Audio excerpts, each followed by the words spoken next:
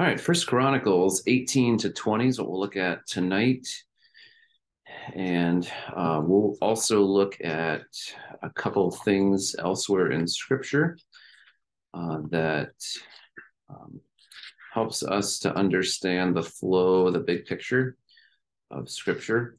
What you'll see in First Chronicles 18 to 20 is David's battles. And so when God makes promises in the Bible, those who respond well to his promises usually act right away. So we'll look at one example of those promises. And if you think of how the New Testament books are set up, when God gives a lot of promises or theology at the beginning of Paul's letters, then he gives application in the second part, like what to do with what you just heard.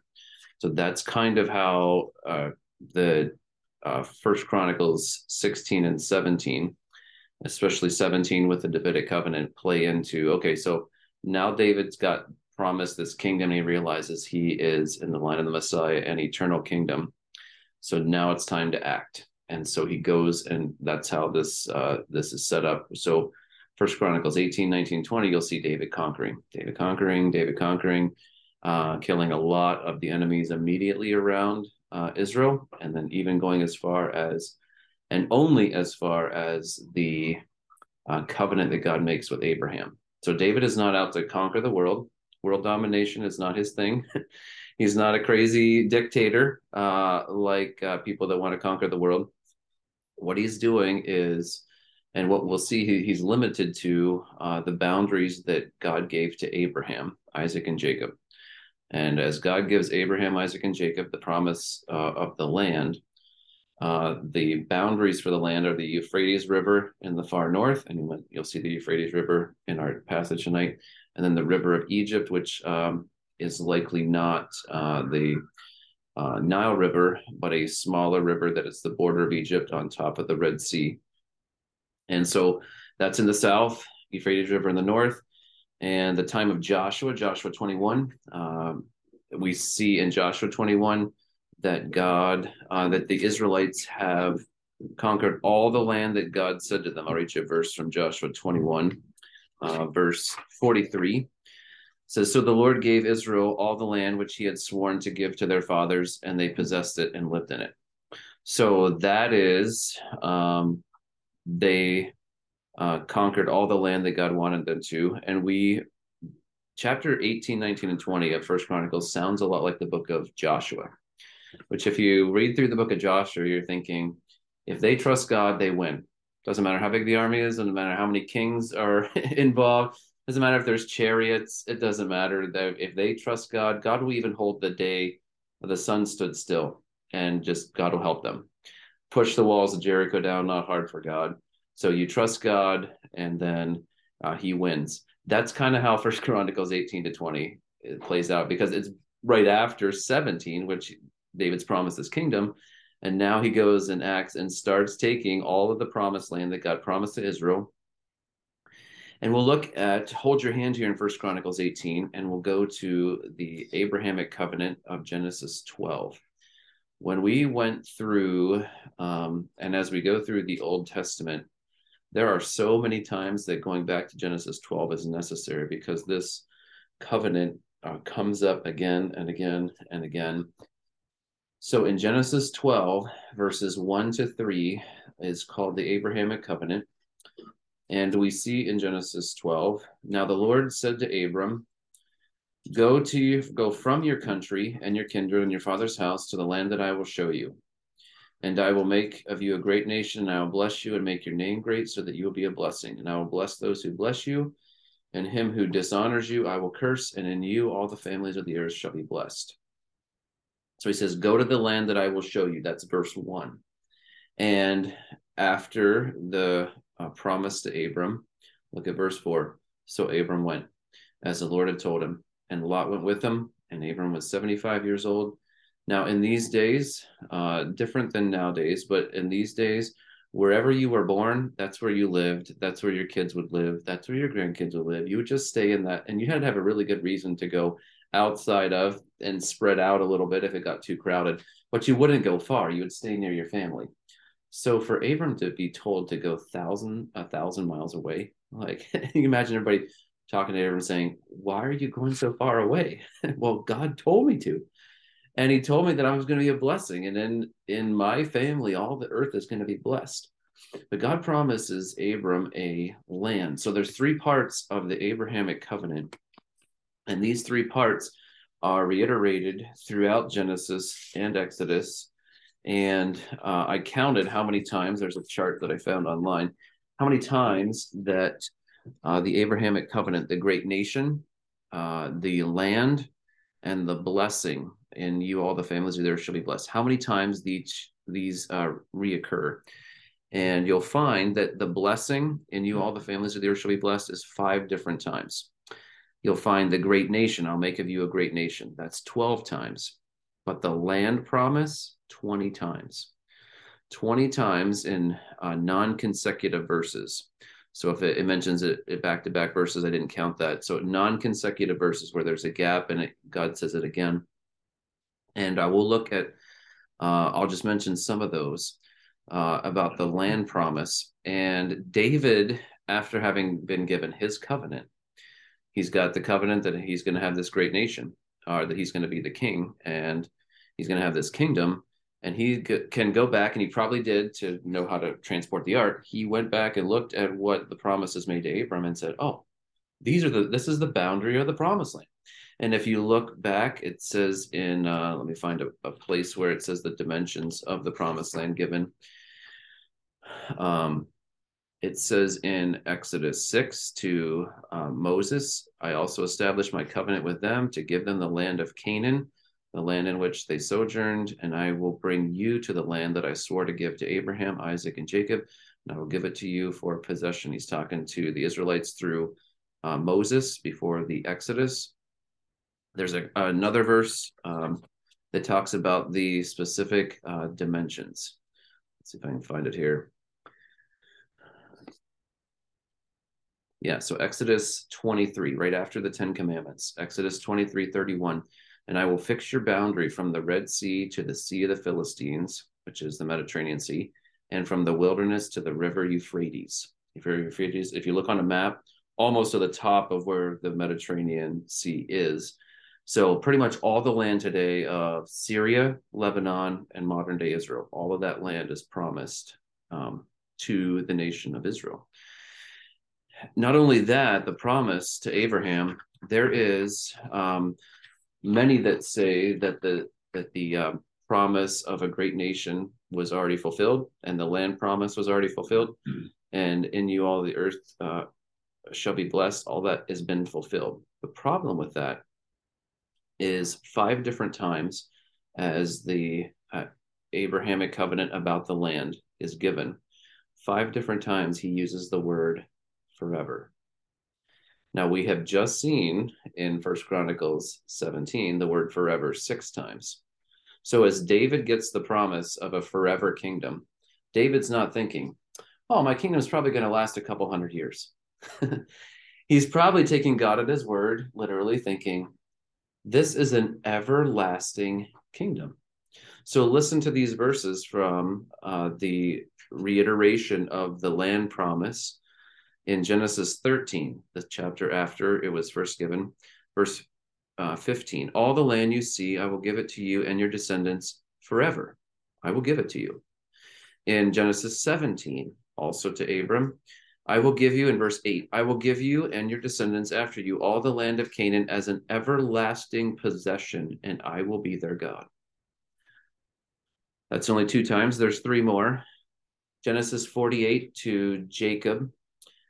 God says to Jacob, "I will make Jacob fruitful and numerous, and I'll give this land to your descendants after you for an everlasting possession." And that's the 3rd time. And the 4th time, Exodus 32:13. He's talking to Moses after the golden calf incident, and says, "All this land of which I have spoken, I will give to your descendants, and they shall inherit it forever." So we have at least 4 times. I counted 5 one time, and I don't remember where the other one went to. But so God promised this forever and everlasting possession twice, and forever twice. So in those 4 times, to Abram, to Jacob, to Moses, God reiterates this promise of a land, and he attaches to that promise this word forever or everlasting. And we'll see at the end why that is important, and we'll come back to we'll go back to First Chronicles 18 now. So David has the knowledge of the Abrahamic covenant in his mind. He has responded to the Davidic covenant that we just saw in First Chronicles 17, and now he starts conquering all of the Gentiles, all those who are living inside the promised land and that have taken over or immigrated, as the Philistine did a lot of, from the time of the conquest, 1400 BC, till the time that David lives, 1000 BC. So 400 years have passed since they completely conquered the promised land in Joshua 21. And now David is like, okay, so there are a lot of nations that have moved in our borders that God has promised us. So that's the idea here of chapters 18, 19, and 20. David starts warring. And if he can conquer all these with God's help, then his son is able to, in a peaceful reign, his son's able to build the temple. And we'll also see how God uses all these nations to supply the temple project. And David's not going to build it, but he's going to start gathering wealth. And we'll see later on how much wealth he's able to gather from all of his military spoils. Chapter 18, verse 1.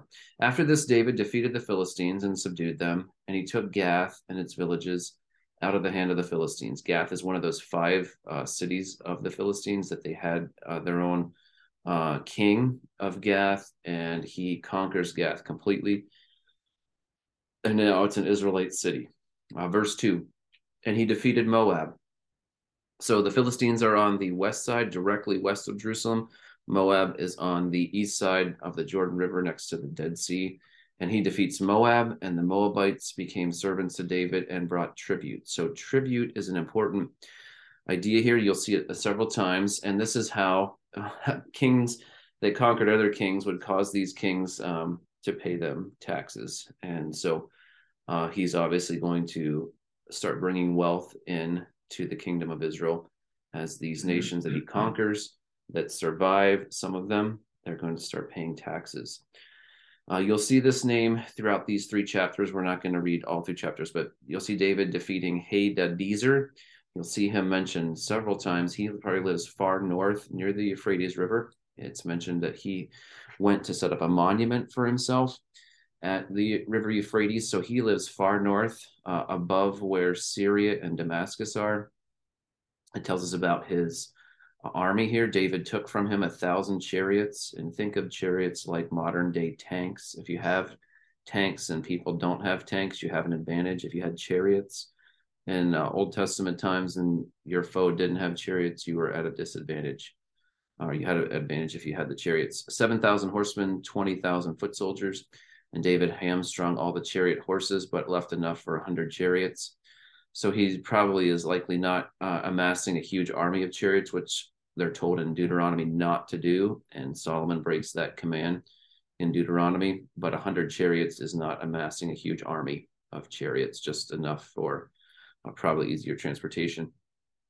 Verse 5, and when the Syrians of Damascus came to help Hadadezer, king of Zobah, David struck down 22,000 men of the Syrians.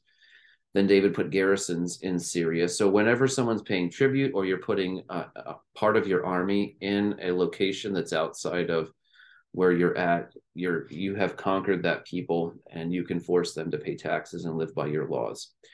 So in Syria of Damascus, okay, and Damascus, we have heard that in the New Testament.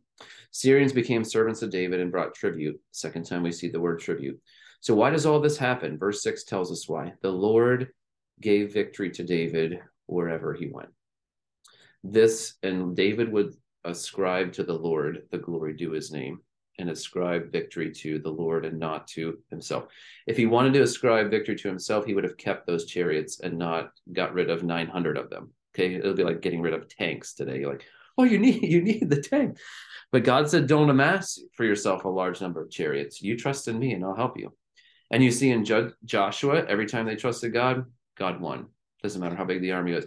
And that's how it is with David. As he goes and conquers Philistines, who defeated Saul, no problem for David, because the Lord was with him. Moab, other side of the map, no problem. God is with them. Far north, this Hadadezer king who has a huge army, a lot of chariots, no problem. And then the Syrians who were there helping them, no problem with their army. The Syrians later are going to help the Ammonites who are directly east of the Jordan River, right above Moab and right next to Jerusalem on a map. And they are going to be fighting them for a few chapters here. We've got people coming and befriending David and thanking him. Look at verse 10. And he sent his son, so this is another king, sends his son to King David to ask about his health and to bless him because he had fought against Hadadezer and defeated him. For Hadadezer had often been at war with two, and he sent all sorts of articles of gold, of silver, and of bronze. Now, remember, David wants to build God a house, and he's told he can't. Instead, he's got this covenant, and he's promised his son's going to build the house. So David's thinking, okay, Solomon's still not even alive. He's still not born yet. And David knows I can't build the house, but I want to. So it's like he's saving. He's in a saving mode. Every single time that someone's giving money to tribute, wealth, spoils of war, and here it's out of a friendly covenant or alliance. This king gives him silver and gold. And it says let's see what he does with these silver and gold and bronze. Verse 11. These also King David dedicated to the Lord. And so he puts them in a location and says, these are for the Lord's temple. And he amasses a extraordinary amount of wealth that we'll see before Solomon is even alive. And then as he becomes king, he is set up really well with a huge amount of gold, silver, and bronze. He dedicates them to the Lord. He also dedicates the other things together with the silver and gold that he carried off from all the nations. Now, these immediate nations are all around Jerusalem, all around Judah and Israel. Edom to the south, Moab and the Ammonites are to the east, the Philistines to the west. And I'm not sure where Amalek is. I think they're a traveling nomadic group of people. Saul defeated them somewhat. And so all the nations right around them that were inhabiting the promised land, David thoroughly defeats them and takes off all of their silver and gold, carries it off and stores it and says, this is for the Lord. He is responding. So in our trying to help us understand, the Lord gives victory to his servant in verse 6. Let's also look at verse 13. In verse 13, there's a brother of Joab, Abishai, who kills 18,000 Edomites in the Valley of Salt. That is near the Dead Sea, south of the Dead Sea. And he put garrisons in Edom, and all the Edomites became David's servants. So they're obviously having to pay tribute. And the Lord gave victory to David wherever he went. So evidence of that is just nation after nation after nation are being given over to David's hand.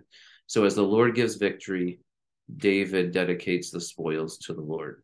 And then verses 14 to 16, David reflects, his servant reflects the glory of the Lord in his administration. Let's see how David reigns. Verse 14.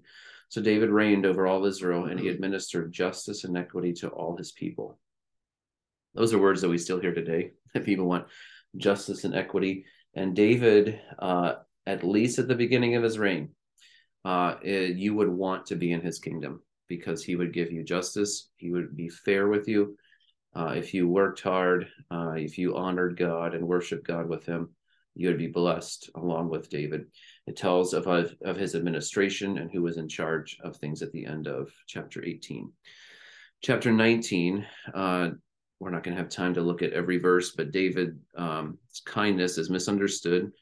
He goes, I think it's a relative of Joab, who is the king of the Ammonites. And David goes to treat them kindly, but instead they take him for spies and they treat David's servants shamefully, send them away. And they're really provoking David to war. And David treats his men kindly, even though, and he lets them have a reprieve until their beards grow back, and because it was a shameful thing. And then his servant has a great neighbor, which is the Ammonites, and you'll see them fighting the Ammonites all of chapter 19 and the beginning of chapter 20. So it seems like the Philistines were the huge enemy in Saul's day, but the Ammonites on the other side of the Jordan River are the major enemy that David has to fight. The Ammonites you see here hired 32,000 chariots from a king, and the king of Maacah with his army in verse 7. And they have a massive amount of people. And so they come. It's a pretty cool battle. You can read about it. The Ammonites and the Syrians think they have Israel surrounded, and Joab sends half of the soldiers to fight one, and he fights the other, and they both end up winning. So instead of being surrounded, they both fight on two fronts, and both armies of Israel are victorious. And if you look at verse 18, the Syrians of chapter 19, the Syrians fled before Israel, and David killed of the Syrian men 7,000 chariots, 40,000 foot soldiers, and put to death also Shobhak, the commander of their army. And when the servants of Hadadezer saw that he had been defeated by Israel, they made peace with David and became subject to him. So more wealth coming in, more tribute coming in. And the Syrians were not willing to save the Ammonites anymore. So they said, Ammonites, you guys are on your own. You're closer to Israel. we're just going to be servants of David. We're at peace with him. And then the story of Bathsheba is not here. So chapter 20, verses 1-3 is where the story of Bathsheba is in 2 Samuel 11. So wondering why that's not there. It seems like a major story and a major consequences of 2 Samuel. Remember the theme of 1 Chronicles. The theme of 1 Chronicles is faithfulness to a God who is faithful to us. And Saul's reign is not mentioned, only a couple verses. And why? Because Saul is not faithful to the Lord, and God judges Saul, and his story doesn't play out in Chronicles. Now, Chronicles is written 500 years after this. So if you look back 500 years of history, what do we want to remember about the kingdom of David? We want to remember the covenant that God made with David. We want to remember the victories. We don't want to remember his weakness, but it's also the sin of David isn't important with the faithfulness of God. And so as God wants Israel to remember his faithfulness to David and to the nation of Israel through David, God doesn't remember David's sin. Why? Because David is fully repentant in Psalm 51 and Psalm 32. And you can read about his create in me a clean heart, and a broken and a contrite heart God will not despise. And David shows us what that looks like in full repentance. And then as far as the east is from the west, so far does God remove David's sin from him. So we may think of David as the awful adulterer, but when the Chronicles are written about him, his sin is not mentioned. It does mention that it was a time when kings go out to war, and David doesn't go out to war. It says the same language of 2 Samuel 11, but it doesn't mention sin. Also, chapter 20 is quite short, with just more conquering, how they conquered the capital city of the Ammonites, Reba. And then the final 5 verses is the Philistine giants killed. So they're fighting on either side. They're fighting north and south. Everybody is losing to David. And the descendants of Goliath, of course, the descendants of Goliath would have known David. They hated this guy because he killed Goliath, their dad, their brother.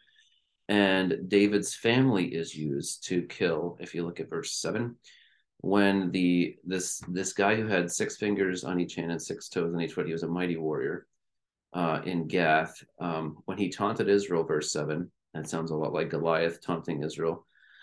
Jonathan, the son of Shimei, David's brother, so David's nephew, strikes him down. And these were descended from the giants in Gath, and they fell by the hand of David and by the hand of his servants. So if you're in Israel living anywhere near these giants and they're all defeated, you're at peace, because there are no more giants to fear. So fully defeating another enemy to the west and the south. So what do we do with this land? Now, this time in Israel's history, David has conquered all the land, like Joshua 21, 400 years earlier. David has conquered all the land that was promised them. We could say, as some say, that the Abrahamic covenant of the land was fulfilled. The problem with that, if we're judging a literal interpretation, is, but that's not what Abraham was thinking.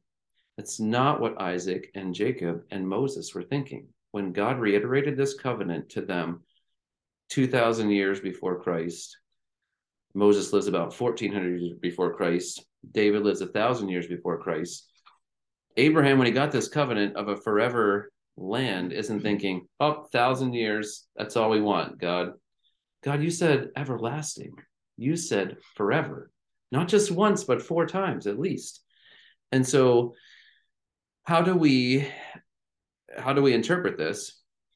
And when is the final fulfillment of the land? Well, God is not done with the nation of Israel. There's some that think that that the church in the New Testament has completely replaced Israel. We call that replacement theology. But that's not true. And I'll show you from Romans chapter 11 why we know in the New Testament this isn't the case. So if you want to go to Romans chapter 11, there are passages, granted, in Galatians and Hebrews and Acts that talk about God's promises, but I think it's the blessing of God, the third part of the covenant, not the land, that's in view. So when is the land promise of the everlasting possession and forever Israel's land, when is it finally realized? It's partially fulfilled in Joshua 21. David conquers it, and it's partially fulfilled then. But even then, that's only 1,000 years, and that's not everlasting, and that's not forever. David wasn't thinking, my forever kingdom is only going to be good for 1,000 years. He was thinking, God told me 6 times it's forever. It's going to be forever. The Messiah has to come and has to be part of this for it to be forever. And so when it comes to the land, the Messiah has to be in the back of our mind.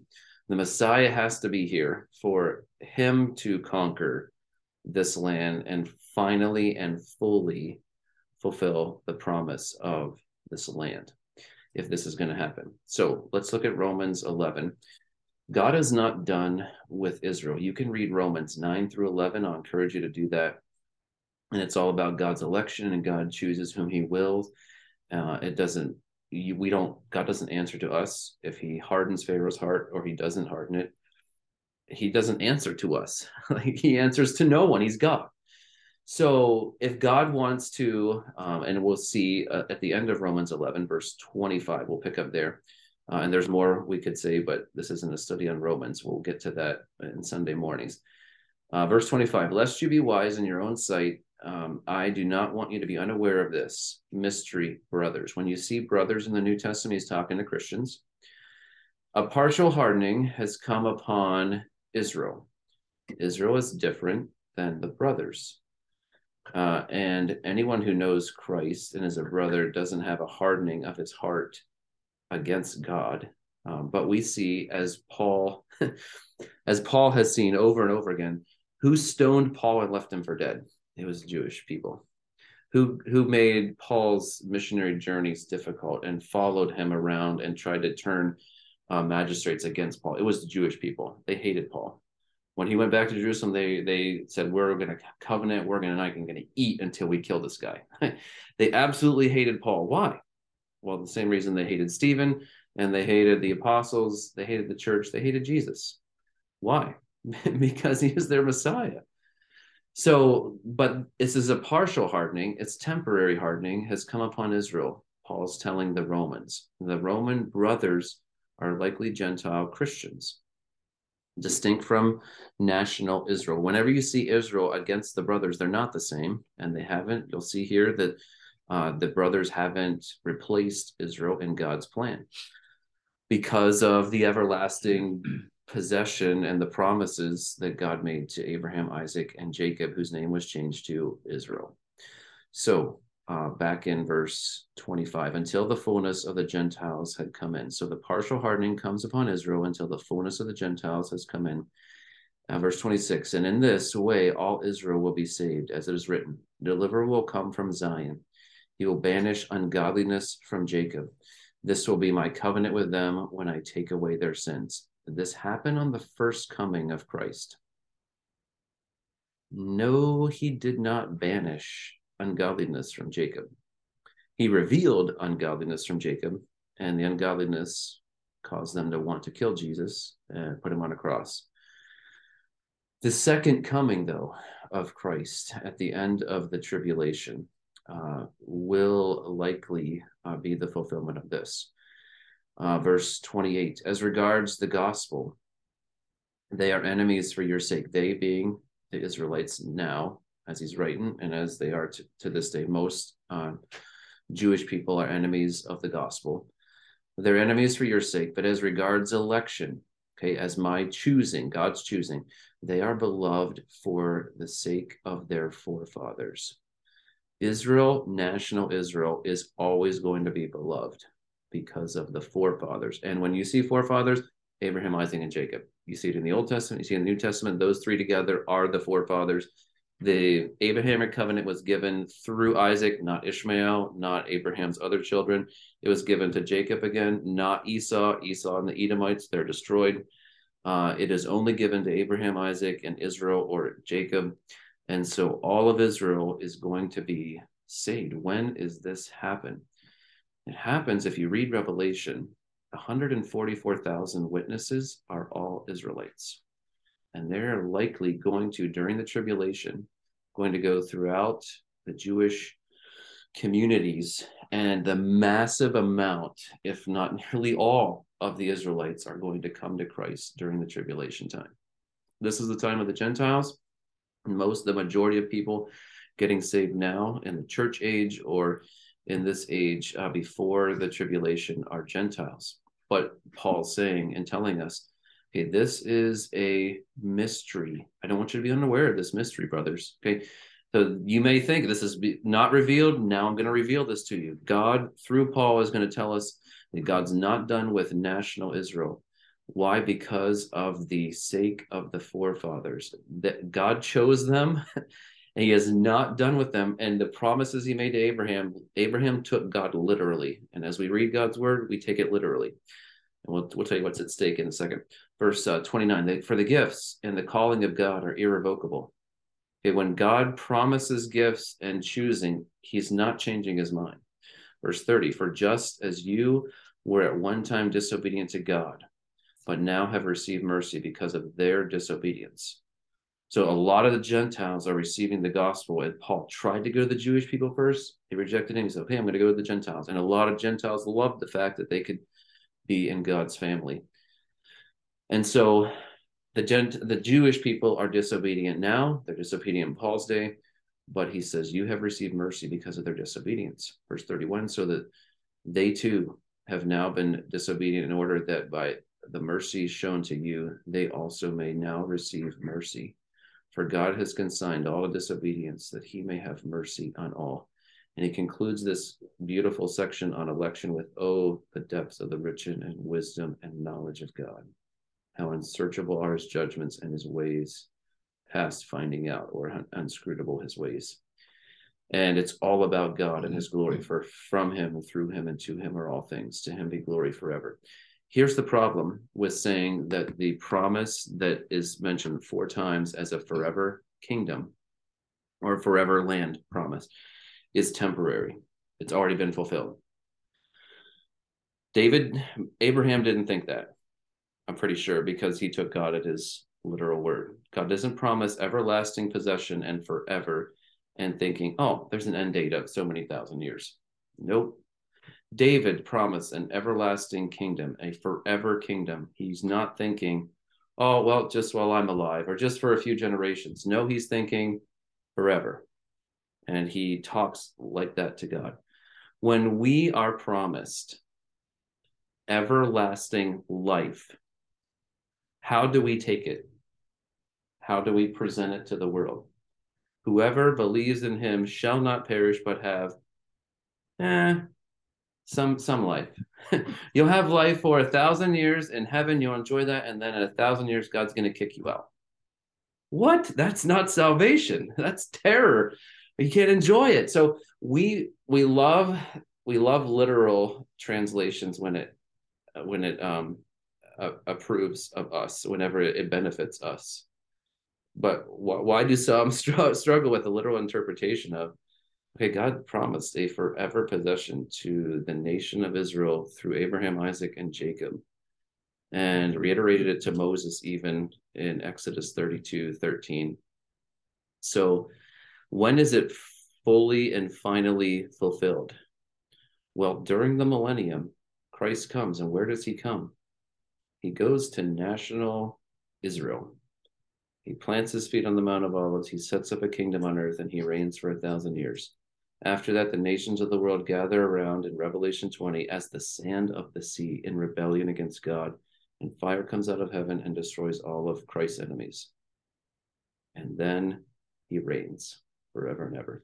If God was done with national Israel, the New Jerusalem that's mentioned in Revelation 21 and 22 have layers of foundations, and the foundations are the 12 tribes of Israel. So when Dan goes off into apostasy, God had a plan to have Ephraim and Manasseh, both sons of Joseph, be the other tribe of so there had to be 12 tribes of Israel. When Judas Iscariot is an apostate and is revealed as the betrayer, he is replaced in Acts 1 as one of the first things that the early church does after Jesus ascends. Why? Because there are 12 gates that represent the church in Revelation 20, and the names of the 12 apostles are on those gates. So there has to be 12 tribes of Israel. There has to be 12 apostles. And as James gets killed, he's not replaced because he doesn't is an apostate, and that's why he's not an apostle. So as the apostles start getting martyred, they don't get replaced anymore. But there has to be 12 tribes of Israel. And the New Jerusalem coming down from heaven is the Old Testament and New Testament and national Israel combined with the Gentiles who have followed Christ, all are recognizing Christ as King. And that's when the everlasting, I believe, the everlasting possession is finally realized. Until then, we take God at his word. And when God says forever and everlasting possession, we say, I don't think that means temporary.